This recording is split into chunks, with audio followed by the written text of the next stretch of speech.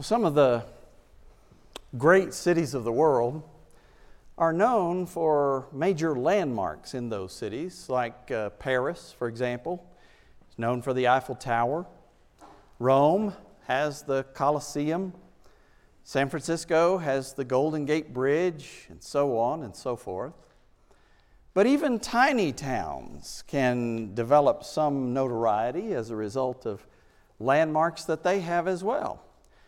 For example, tiny little Darwin, Minnesota, population 348 as of the last census, has a claim to fame that is somewhat unusual. It is a giant ball of twine. Maybe you've been there, maybe you've seen it. It's 11 feet tall, it measures 40 feet around, it weighs a whopping 8.7 tons. Even more incredible is the fact that all of that is the work of just one man, Francis Johnson. He spent 4 hours a day for 29 years winding twine into a ball that just kept growing and growing and growing. Johnson, who was a bachelor farmer, apparently had a lot of time and twine on his hands. He started the project in 1950. He didn't stop until 1979 when he was 74 years old. His nephew, Harling Johnson, said he just couldn't handle it anymore. For 15 years, it was listed in the Guinness Book of Records as the biggest ball of twine in the world. Now, Mr. Johnson died in 1989, but his legacy lives on in Darwin.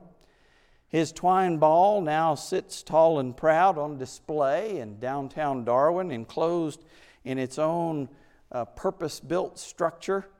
And every year in Darwin, they have a celebration on the second Saturday in August that they call Twine Ball Day. Now you know where to go on your next vacation.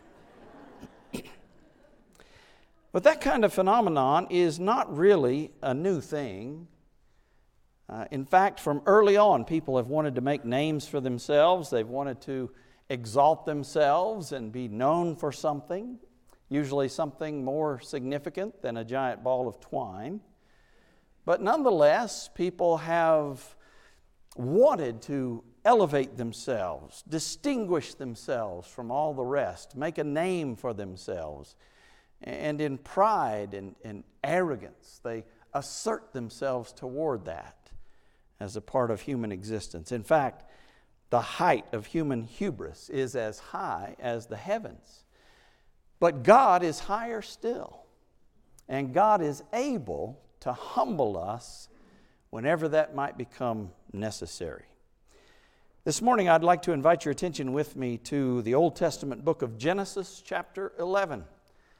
Genesis 11, we're going to read verses 1 through 9, and the story will be familiar to many of you who have a long association with the church. It's quite well known, but it teaches us a lesson that even in our modern day, we desperately need to learn. So if you're able, I invite you to stand with me as I read God's word for us from Genesis 11, beginning in verse 1. The Bible says, "Now the whole world had one language and a common speech. As men moved eastward, they found a plain in Shinar and settled there. They said to each other, 'Come, let's make bricks and bake them thoroughly.' They used brick instead of stone and tar for mortar. Then they said, 'Come, let us build ourselves a city with a tower that reaches to the heavens, so that we may make a name for ourselves and not be scattered over the face of the whole earth.' But the Lord came down to see the city and the tower that the men were building. The Lord said, 'If as one people speaking the same language they have begun to do this, then nothing they plan to do will be impossible for them. Come, let us go down and confuse their language so that they will not understand each other.' So the Lord scattered them from there over all the earth, and they stopped building the city. And that's why it is called Babel, because there the Lord confused the language of the whole world. From there the Lord scattered them over the face of the whole earth." Thank you. Please be seated. As I said, this is an old and a well-known story, but what are we to make of it? What are we to learn from it? Is it intended to be read just as a fable of some kind, ancient man's attempt to explain the diversity of language and culture in the world? Or could there be more to this story than meets the eye? Well, obviously it isn't possible for humankind to build a tower to heaven. Even the ancients would have known that. In fact, even I knew that as a boy when I first encountered this story in Sunday school probably.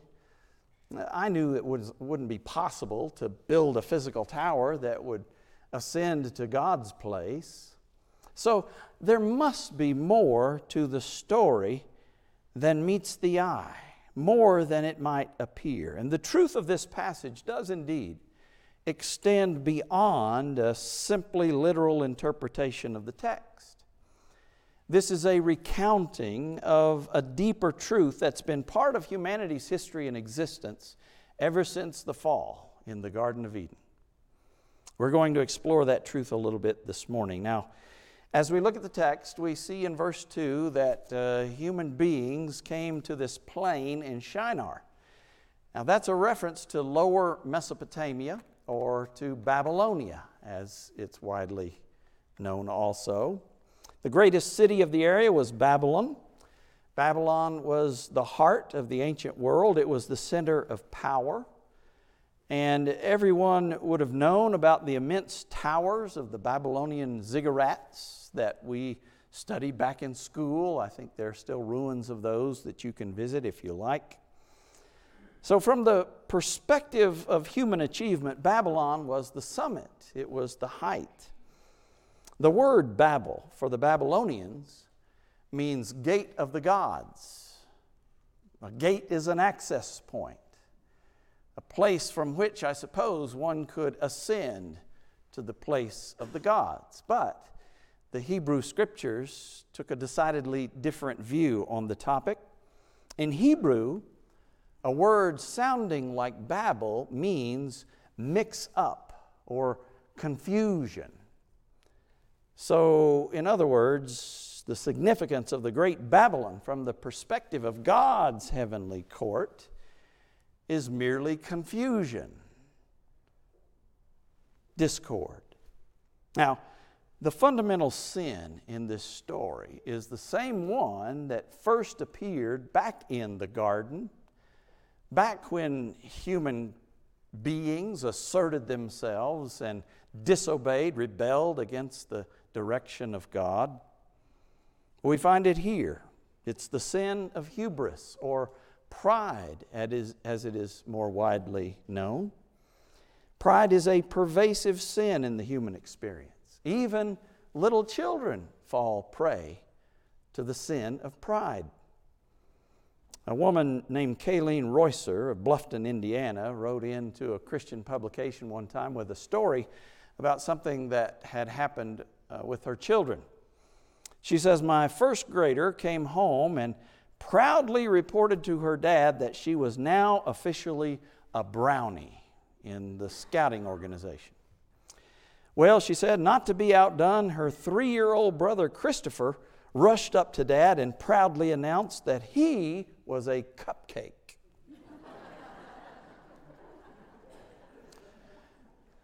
On the hierarchy of treats, I suppose Christopher saw the cupcake as higher than a brownie. But as long as we can remember, boys on the playground have been saying to one another, "My dad can whip your dad." All except the one little boy who said, "Big deal, so can my mom."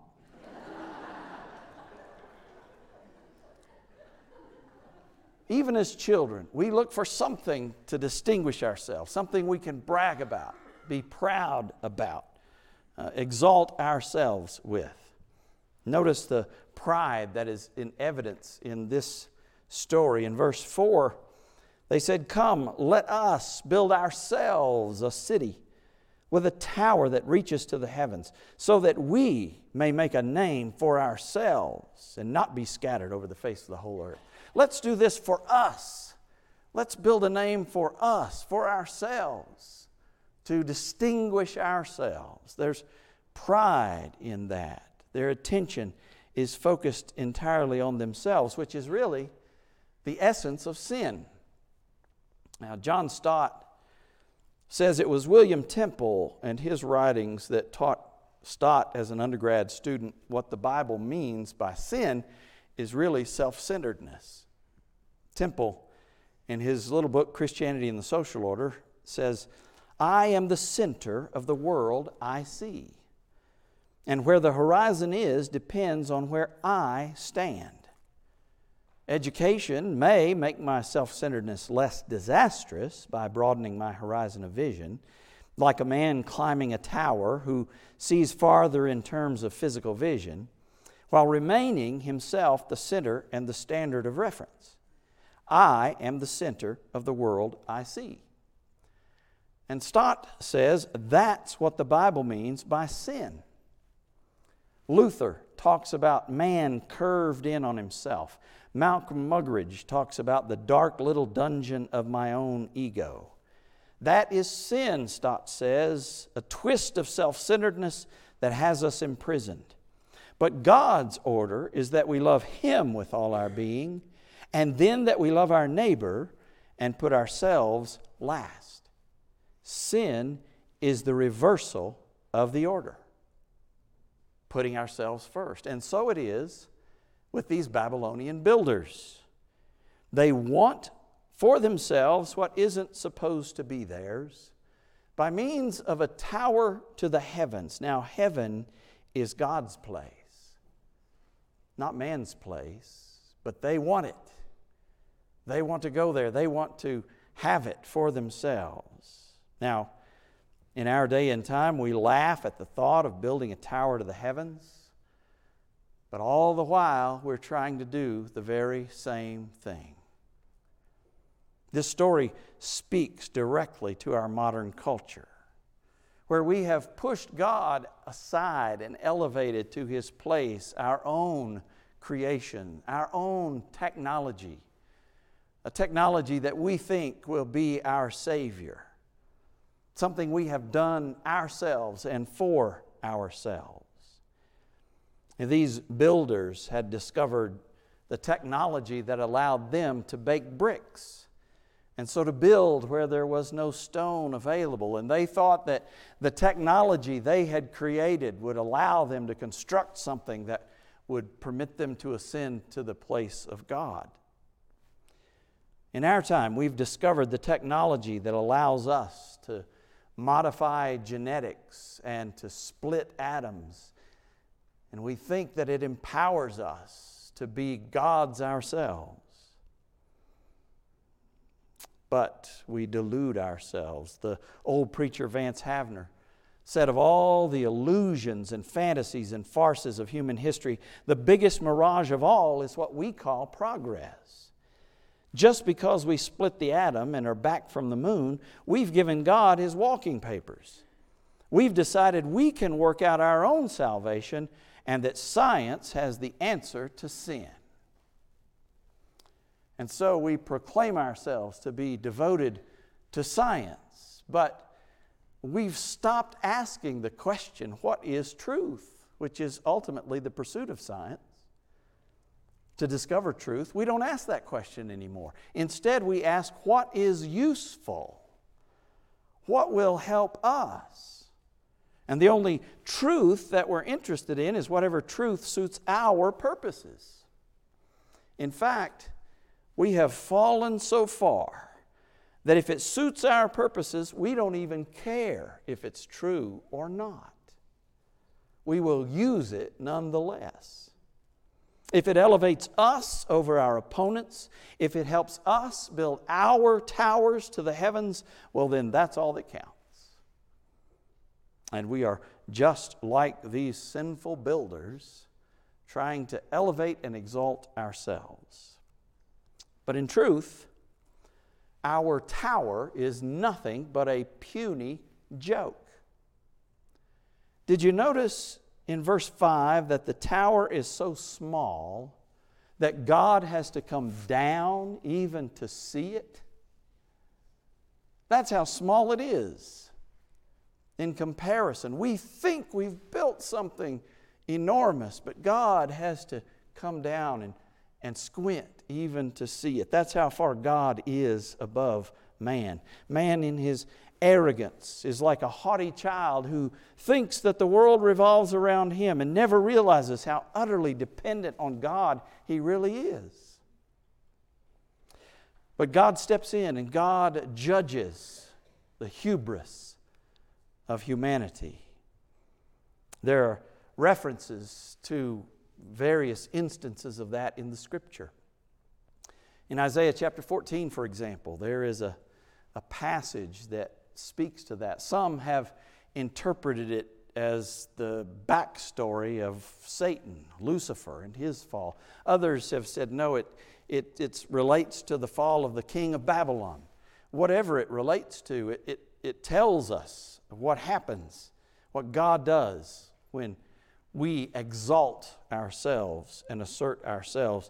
It says, Isaiah 14, beginning verse 13, "You said in your heart, I will ascend to heaven. I will raise my throne above the stars of God. I will sit enthroned on the Mount of Assembly, on the utmost heights of the sacred mountain. I will ascend above the tops of the clouds. I will make myself like the Most High. But you are brought down to the grave, to the depths of the pit." Mary, the mother of our Lord Jesus, when she went to visit her cousin Elizabeth and broke into praise of God, she speaks of God's humbling the proud and exalting the lowly and the humble. She says, "God has performed mighty deeds with His arm. He has scattered those who are proud in their inmost thoughts. He has brought down rulers from their thrones, but has lifted up the humble." Perhaps she had in mind what God did here in this story, confusing the language of the people. And in that confusion, it results in discord and scattering of all the people, the confusion that existed amongst them. They couldn't stay together. Now, the text portrays this as a proactive judgment of God. But in truth, whenever God is not the center, discord and confusion are inevitable. They cannot be avoided in the world and in our lives. Confusion results when God is moved out of the center of our focus and our attention and our pursuit. And the confusion that started in Babylon persists. The German theologian Helmut Thielicke went on a trip to Asia, and he said that the only expression he understood in every language was Coca-Cola. That was it. He said, "What's wrong with a world in which this is the only word that has survived the Babylonian confusion of tongues? We can still talk to one another about Coca-Cola, but not about freedom, not about God, not about what a neighbor is." Why? Because we've tossed God aside. We've pushed Him out. God is no longer in the center where He belongs. We eliminate God from our public and private consciousness, and what goes with Him is any sense of divine judgment as well. And then we wonder why people have no reservations about shooting up an elementary school with an assault rifle. Why not? There's no God, so there's no divine judgment. There's no purpose. There's no reason. There's no meaning to our existence, so why not? Why exercise any restraint at all? But judgment does come, all right. But I want you to know that there is more than judgment that is going on here. Even in judgment, we see that God is gracious. Verse 6 implies that God is acting to preserve man by protecting him from himself. If they're able to do this, then there will be no evil beyond their capacity. Some restraint must be enacted. There's an indication that if man were not restrained in some way, his pride and his evil would reach a kind of a critical mass that would ultimately destroy him. And certainly that would happen. We're still in danger of it. Just this week, Vladimir Putin has threatened, as he has before, the use of nuclear weapons, saying, the rest of the world, you better be careful. This is going to start World War III. We're still faced with destroying ourselves, even in the light of the restraints that God has placed upon us. The Bible tells us in Proverbs, pride goes before destruction, and a haughty spirit before a fall. So how can we keep from falling? How can we learn the lesson of the Tower of Babel and keep our pride in check and our hubris in check? Well, one of the things we can do is to heed the instructions that we find in Scripture. In Romans 12:3, the Bible says, do not think of yourself more highly than you ought, but rather think of yourself with sober judgment. Don't delude yourself. Assess yourself accurately, and you will remain humble. Sometimes we need others to help us with that sober judgment. In 1945, when Franklin Delano Roosevelt, the President of the United States, rather unexpectedly died, the Vice President, Harry Truman, was thrust into the office of the presidency. And Sam Rayburn, the legendary Speaker of the United States House of Representatives, who held that office longer than anyone before him and longer than anyone has since, Rayburn pulled Truman aside and he said, listen, from here on out, you're going to have lots of people around you. They'll try to put up a wall around you and cut you off from any ideas but theirs. They'll tell you what a great man you are, Harry, but you and I both know you ain't. Neither are we.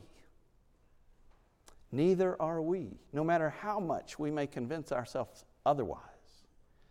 Even the very best among us is still just a sinner saved by the grace of God in Jesus Christ. We have no basis, no foundation upon which to be proud or arrogant or self-righteous in any capacity to any extent. We should instead humble ourselves and submit to the rule of God in our lives, and God will take care of the rest. If God wants us to have a name, He'll take care of that. But even if He doesn't, I bear the greatest name ever spoken in existence, the name of Jesus, who owns me, body and soul.